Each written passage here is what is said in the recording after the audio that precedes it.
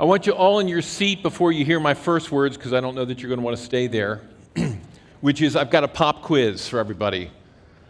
Look at all this stuff. I didn't hear that. So I'm going to read you part of a speech, and as soon as you can guess the name, the author in the speech, raise your hand, okay? As soon as you think you've got this, raise your hand. We are met on a great battlefield of that war. We have come to dedicate a portion of that land. Still looking. Oh, we got some hands back there. There we go. As a final resting place for those who gave their lives that this nation might live. It is altogether fitting and right that we should do this. But in a larger sense, we cannot dedicate, hands going up, we cannot consecrate, we cannot hallow this ground. The brave men, living and dead, who struggled here have consecrated it far above our power to add or detract. Got it? What is it? I heard somebody say Macbeth. Yeah. You will be staying after. Gettysburg Address, Abraham Lincoln. So President Lincoln took about 2.5 minutes to deliver that message. A very gifted orator. I'm going to be a little bit longer. As a matter of fact, I think I have till 8:15 tonight. Is that accurate? Yeah, that's right. Oh, minus some pregame and things like that. So I want to tell you about my last trip to Gettysburg. So I went there as part of one of those kind of corporate strategic planning times, and the CEO had all these events planned for us. Luckily, one of them wasn't golf, so I didn't hurt anybody. But one of the things he had planned was a full tour of the Gettysburg battlefield. And instead of just signing up for your generic tour guide, he had gotten a guy who had been a tour guide for Gettysburg for years. And now I think he was at that time he was kind of in semi-retirement.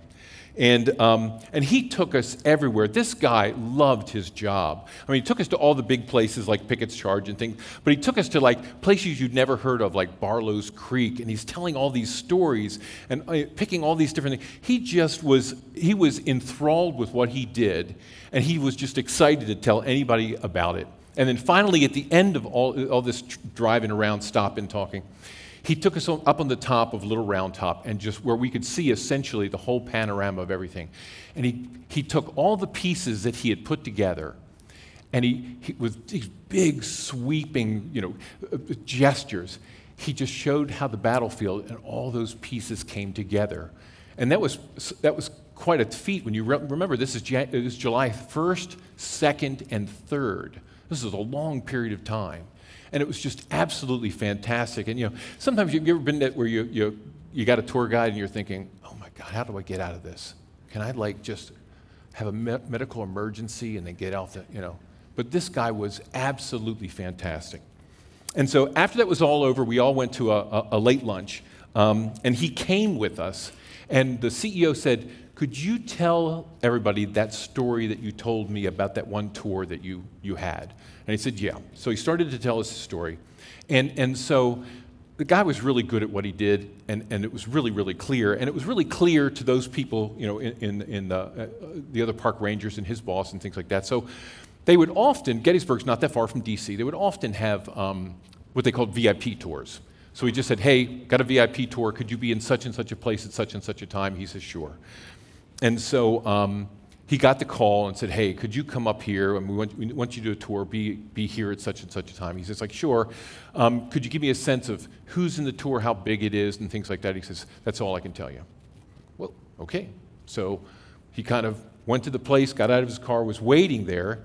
And, he's waiting for like 3 or 4 limos to pull up and a couple people to get out, be like a senator and his family or a senator and some constituents or something like that. But he didn't see the limos pull up. He's still waiting and waiting, and probably about 10 minutes late, he starts to hear something. He hears a helicopter coming in. Usually, this isn't kind of a path for helicopters. Sees the helicopter coming, gets closer and closer. He begins to see and says, you know what? I know the markings on that helicopter. It was Marine One. And just as he recognized that, then a bunch of limos started to pull up, and guys in suits and earpieces and their hand on their wallet kept walking around. They're coming out. Helicopter lays down, and out gets Jimmy and Rosalind Carter. 1978. And then gets President Anwar Sadat of Egypt and his wife, and Prime Minister Menachem Begin of Israel and his wife, and a few other people, a few other aides. He's like, wow. Now, so for the folks who aren't my age, let me explain. Egypt and Israel did not mix. There was war after war after war, and Egypt was the primary enemy of Israel at that time. And Jimmy Carter was trying to do something about it. So he brought them to this place to take a tour. And he and my tour guide just did this fantastic tour of this whole time. He took them everywhere. And somewhere in that process, one of the, I think it was President Sadat, came up to Begin and he said, the blood that was spilled in this place, the deaths that this place has seen, and the deaths that our lands have seen, we have to figure this out. They were in the middle of the Camp David peace accord process. They took that tour, they left, flew back, and within 48 hours it was announced that Israel and Egypt had signed a peace accord. 1978, anybody want to guess who won the Nobel Peace Awards? It was Begin and Sadat.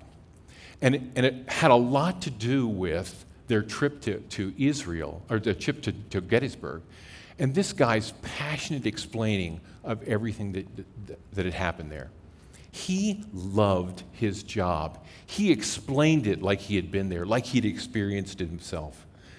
And that message of Gettysburg, the passion was so evident, it was evident to those men, that it made you feel like you experienced the battle yourself. He was the catalyst that resulted in the beginning of the peace accord between two countries that had been at war, two peoples that had been in enmity for centuries. This man's love for the story, this historic event, this little town in Pennsylvania, it brought it to life. It brought the story to life for the president of Egypt, brought the story to life for the prime minister of Israel. They experienced Gettysburg through his eyes and through his love, and it changed history. It changed history. So today we're going to talk about love, a love that's greater than my tour guides. We're going to talk about love of God for us. It didn't change history, it defines history. So the title of today's message is Loving God is Experiencing God. And the big idea is God pursues us so that we can experience Him and abide with Him fully. We can't experience God without first entering into a love relationship with Him. To discuss this, we're going to have to understand three important points. First of all, having a love relationship with God is a prerequisite for abiding with God. The second thing is, loving God is our motivation for experiencing God. And the third thing we need to learn is having a love relationship with God is the greatest thing that we can do with our lives. So let's start with prayer. Father, I ask that you'd open our eyes to your word and to your heart. Open our hearts to your message. And Lord, soften our hearts. Soften our hearts so that we can understand the love that you have for us. We ask this in Jesus' name. Amen? There we go. Okay, number one, having a love relationship with God is a prerequisite for loving and abiding God. So it is God who pursues this relationship with us. So years ago, and I'm going to have to explain a lot of stuff to the younger folks. Years ago, before 9/11, you could visit friendly countries without a passport, or so I thought. And we planned this big trip to Bermuda.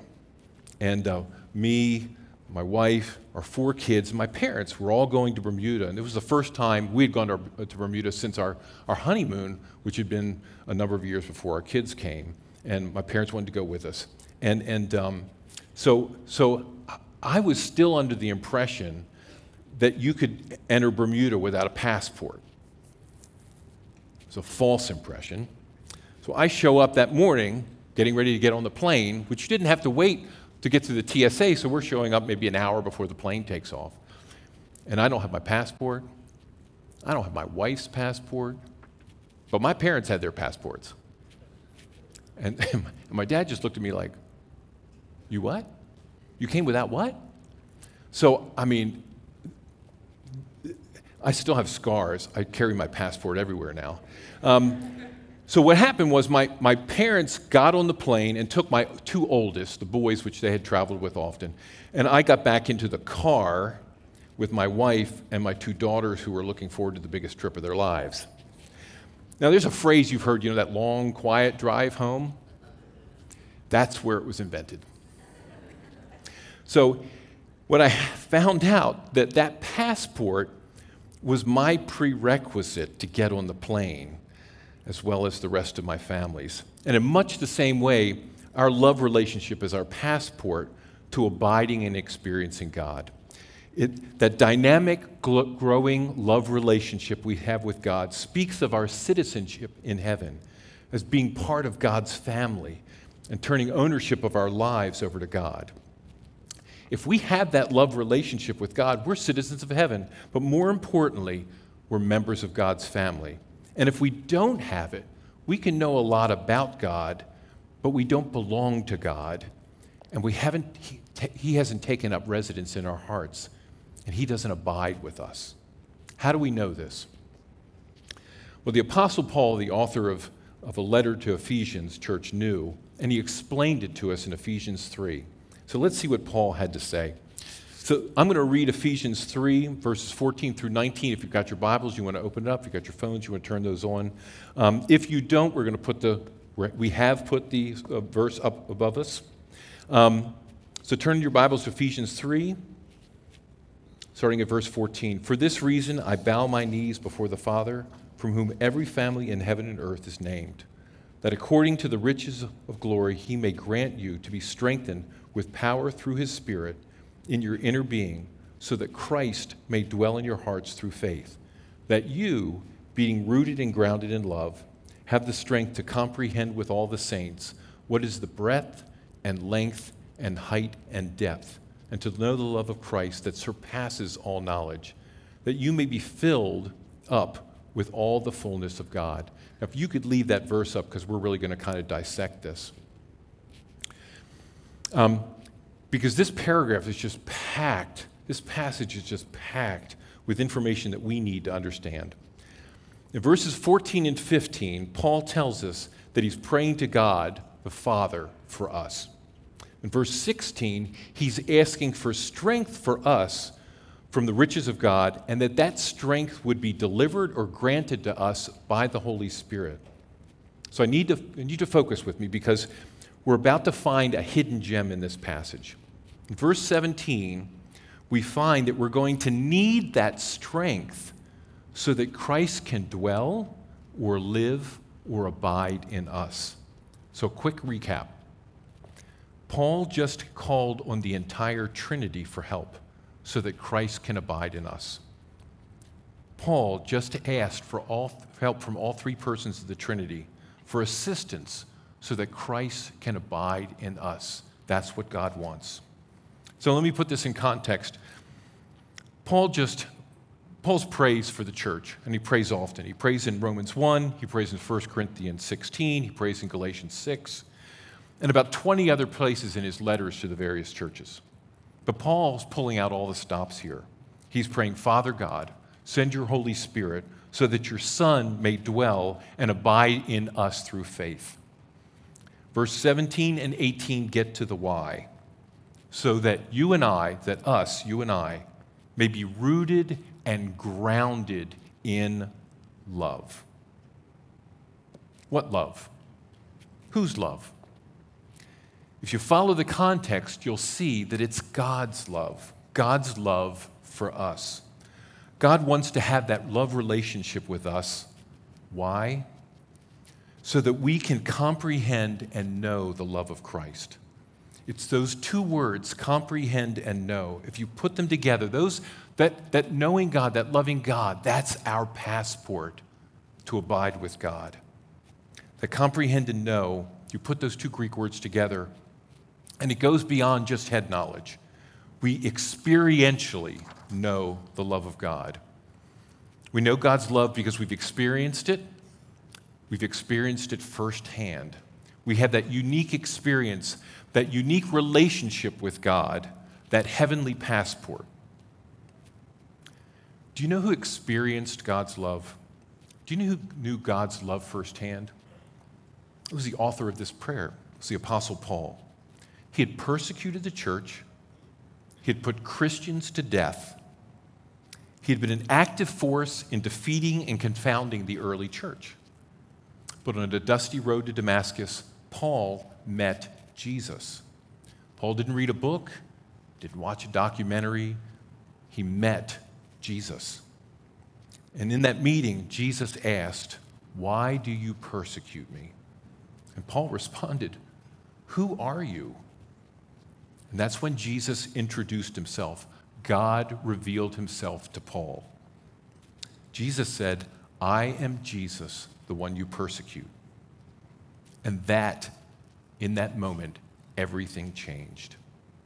Paul heard that, and everything changed. When God reveals himself to us, everything changes. Paul experienced God through the love of God. And he wants us to comprehend and to know the love of Christ. He wants us to know the breadth and the depth and the height of the love of God. And then he drops in a subtle bomb in verse 19. The love of Christ that surpasses knowledge. It's unknowable. I want you to know something, but it's unknowable. So, have you ever gotten out a bunch of pictures from a vacation that you really loved, and you're showing to somebody, and you get that feeling, right? And you know that feeling? So my wife and I were recently looking at some pictures we had of a sunset at our recent vacation in Tennessee. And we're looking at them, and we remember the sunset, and we're thinking, just doesn't do it justice. And that's what Paul's kind of saying here. He says, I want you to know this, I want you to know this. It just isn't doing justice. You know, Paul's saying, Father God, help. Holy Spirit, help. I can't explain it. You just have to experience it for yourself. So let me summarize what Paul's telling us in Ephesians 3. For us to experience God, to abide in Him, for Him to abide in us, we must be in a love relationship with God Himself. That love is unknowable. It can't be explained. It needs to be experienced. So let's take a step back and ask a really foolish question. What is love? What does it mean to love God? Well, I can't answer that in a Sunday sermon or a sermon series or a book or maybe a seminary course. And we know this, we're sure of this, because every week dozens of country and western songs come out about loving your wife, loving your girl, loving your dog, loving your truck. There's a song out there called I Love This Bar. The fact that I know that doesn't make me feel good about myself. But we're going to understand real love. We're going to need help. And to do that, we're going to need help from the author of love, who is God Himself, because God is love. And to do that expeditiously, we're only going to stop at one very, very familiar passage. We're going to look at John 3:16, the most famous Bible verse ever. For God so loved the world that He gave His only Son, that whosoever should believe in Him should not perish, but have eternal life. There is so much to draw out of this verse, but we're going to extract just one thing. God's kind of love is sacrificial. God's kind of love is sacrificial. God loved, so He gave. What did He give? His Son. God models love as self-sacrificing. He gave. The Father gave His Son. The Son gave His life for us. The Bible teaches us that love is sacrifice. It's giving up something of great value. God, to quote 1 Corinthians 13:7, love bears all things, believes all things, hopes all things, endures all things. That's the love of God. God models for us that love. It doesn't involve holding anything back. God, to quote 1 Corinthians 13:7, God bears all things. God believes all things. God hopes all things, endures all things for us. His love is so intense and so sacrificial. It's the greatest thing that he gave us, the greatest thing he could. He gave us himself. And there's nothing greater than the value of God. So some of you may know Romans 5:8. God showed his love for us in this, that while we were still sinners, Christ died for us. It means that God's love for us is of such value that he was willing to pay the greatest price. Not because we're special, we were yet sinners. We're still sinners. Not because of our value, but because of his love. So I want to do an analogy at this point. And I couldn't come up with one.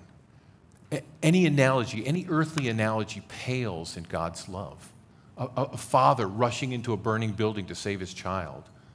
That's because of the value that the father places on the child. In this case, God is saving us for his glory. So the original question is, what does it mean to love God? It means to sacrifice our hopes and our dreams to God's plan. We sacrifice our time to God's work. We sacrifice our affections to God's kingdom. To love God is to entrust all that we are to the one who loves us beyond measure.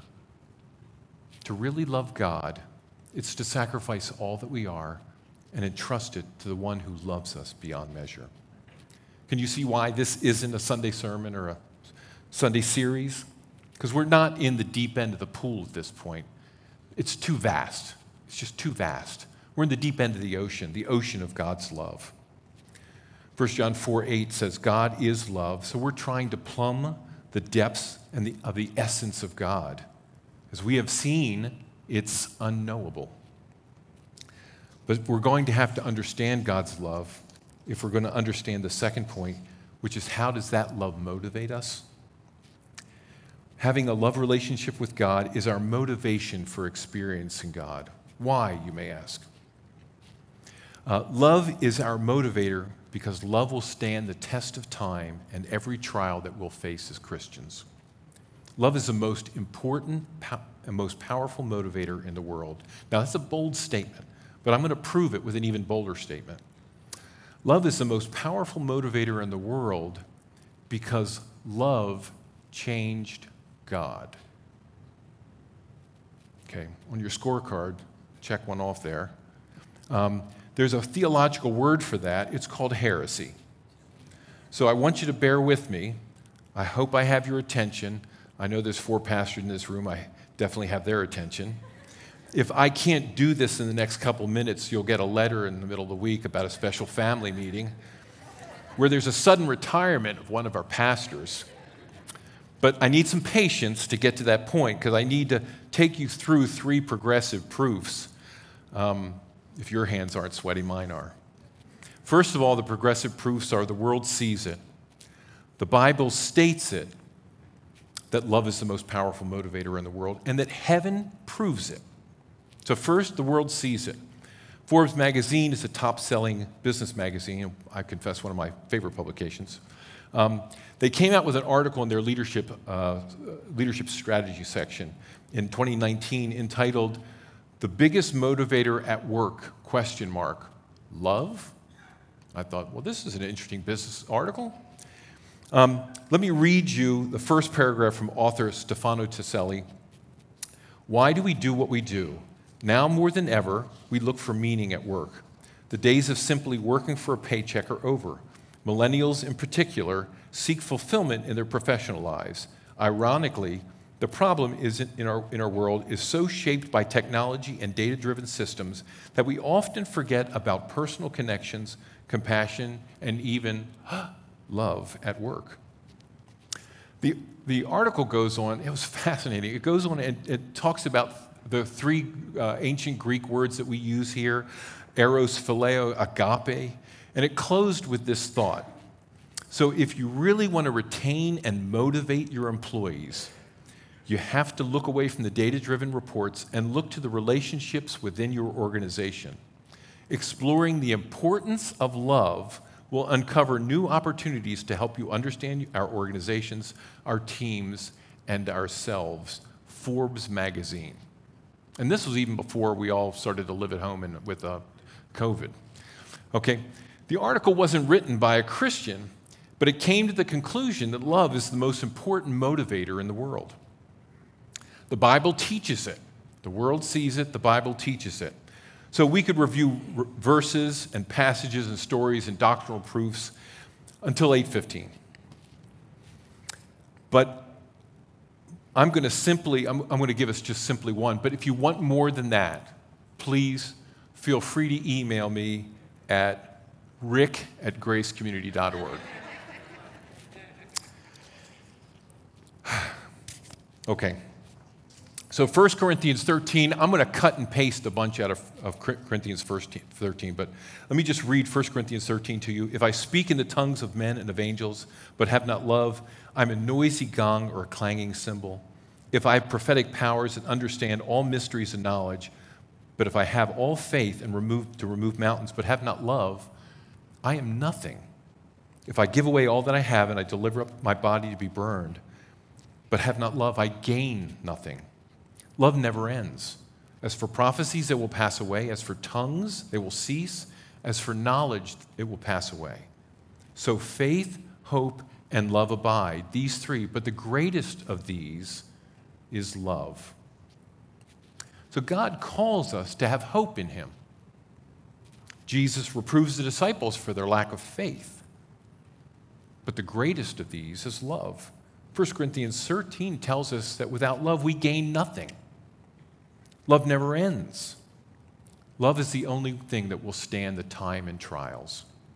Love is the most important motivator in the world. The world sees it, the Bible says it, and finally, heaven proves it. So let's address the elephant in the world, in the room, or the universe. God does not change. Or does he? Let's see what Scripture says. Malachi 3:6, for I, the Lord, do not change. James 1:17, every good gift and perfect gift is from above, coming down from the Father of lights, whom there is no variation or shadow due to change. So the Bible makes it pretty clear, God does not change. But I want to take some things that we've learned and that you've been taught and look at them from kind of a different perspective. The Bible teaches that Jesus was the perfect sacrifice without blemish. 1 Peter 1:18. That was his condition when he left heaven. We know the crucifixion left him with many wounds. As a matter of fact, Isaiah tells us about Jesus' physical condition. It goes something like this. He was pierced for our transgressions. He was crushed for our iniquities. Upon him was the chastisement that brought us peace. When Jesus was resurrected, John 20:27 tells us that he kept the scars in his resurrected body and that the disciple Thomas got to touch them. Did Jesus keep those scars when he went to heaven? Does Jesus have those scars in heaven? Revelation 5:6 appears to indicate that he does. And from among the elders, I saw a lamb standing as though he had been slain. Now, that passage in Revelation is highly symbolic. It may be what John saw, and it may be what the impression that John was left with. It may be what he perceived. But I think Jesus still has his scars in heaven. And I jotted down 5 reasons why I think that when we meet Jesus, we will see those scars. First reason is that the scars are an eternal witness to the incarnation of the Son of God. A spirit can have no scars, but the scars remain forever as a reminder to us that the Word became flesh and dwelt among us. Second reason I think Jesus keeps those scars is that the scars reveal why Jesus came to earth, to be a sacrifice. Jesus' scars from the crucifixion attest to his sacrificial death. Third reason, the scars reveal that God loved us while we were still sinners. It was our scars. It was our sin that put Jesus on the cross. Fourth, the scars Jesus bears in heaven testify to Jesus' unique position as the God-man, 100% God and 100% a scarable man. Last one, his scars signify that death was defeated. When we see him, we're going to see those scars, and it's going to be clear that those scars are lethal. And yet, he triumphed over the grave. Love is the most important motivator in the world. The world sees it, the Bible states it, and heaven proves it, because God loved us so much that he didn't change his character, he didn't change his essence, he didn't change his promises. But God left heaven unscarred, and he returned scarred. That same love and his modeling of that love should be the greatest motivator that we will ever need. The God who is seeking us out, so much so that he left heaven to reveal himself to us. When we're doing those hard things and our strength is waning and we're at the end of our rope and we're praying and we're telling God how hard life can be here on the earth, those hands that are holding you up have scars in them. That brings me to my last point. Loving God is the most important thing we can do with our lives. Now, that's a very strong assertion, but I think I can prove it by anchoring it between two passages of Scripture. First one is Deuteronomy 6. I'm going to start reading at verse 4. Hear, O Israel, the Lord our God, the Lord is one, and you shall love the Lord your God with all your heart, with all your soul, and with all your might. And these words that I command you today shall be on your heart, and you shall teach them diligently to your children, and shall talk about them when you sit in your house and when you walk on the way, and when you lie down and when you rise up. This passage is so important that the Jews had a specific name for just this passage. It's called the Shema.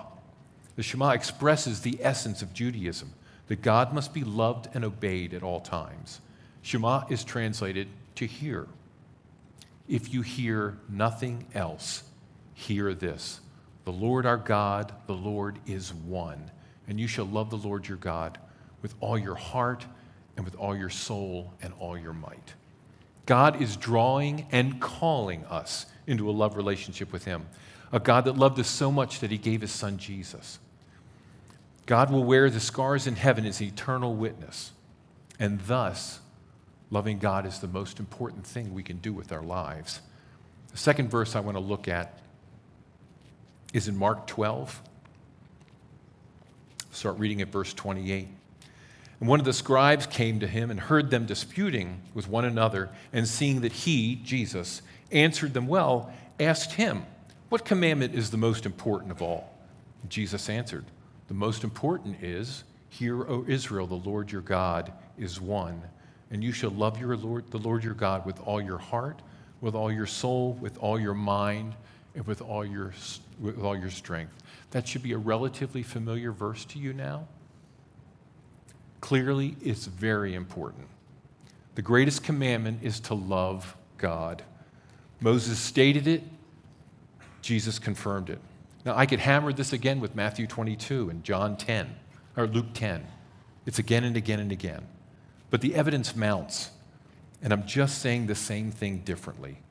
Love is the greatest commandment because loving God is the greatest thing we can do with our lives. Why? God wants us to love him with everything we are and everything we have, because God is the highest and best object that we can set our affections upon.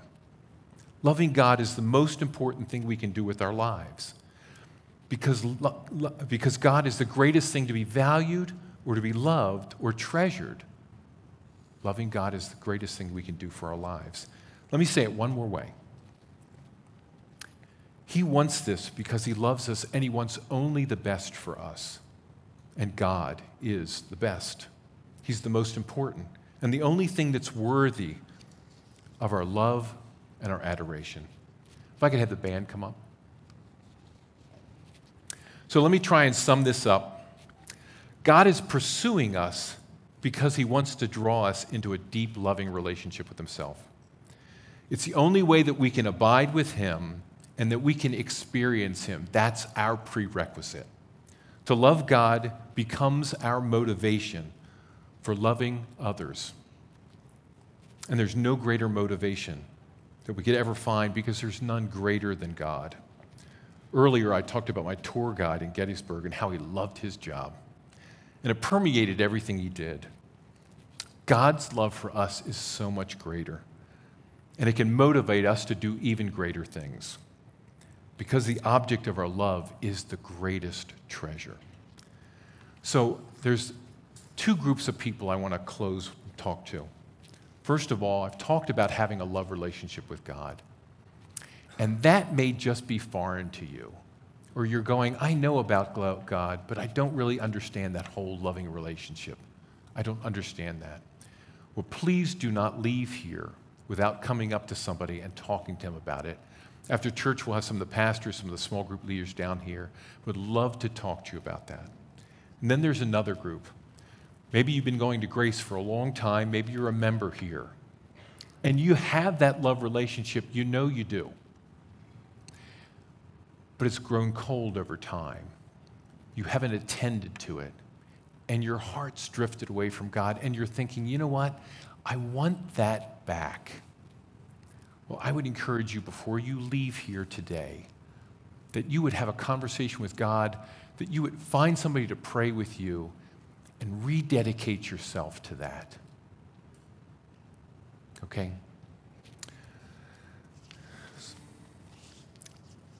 So, Lord, we just ask for everyone here, wherever we are in our walk with God, Lord, we know that you are like that father standing on that porch, just waiting to see us so that you can run to us. Father God, I ask that you would draw hearts out, draw those who are in your family closer, and draw those who haven't met you yet. Reveal yourself to them. We ask this in Jesus' name. Amen.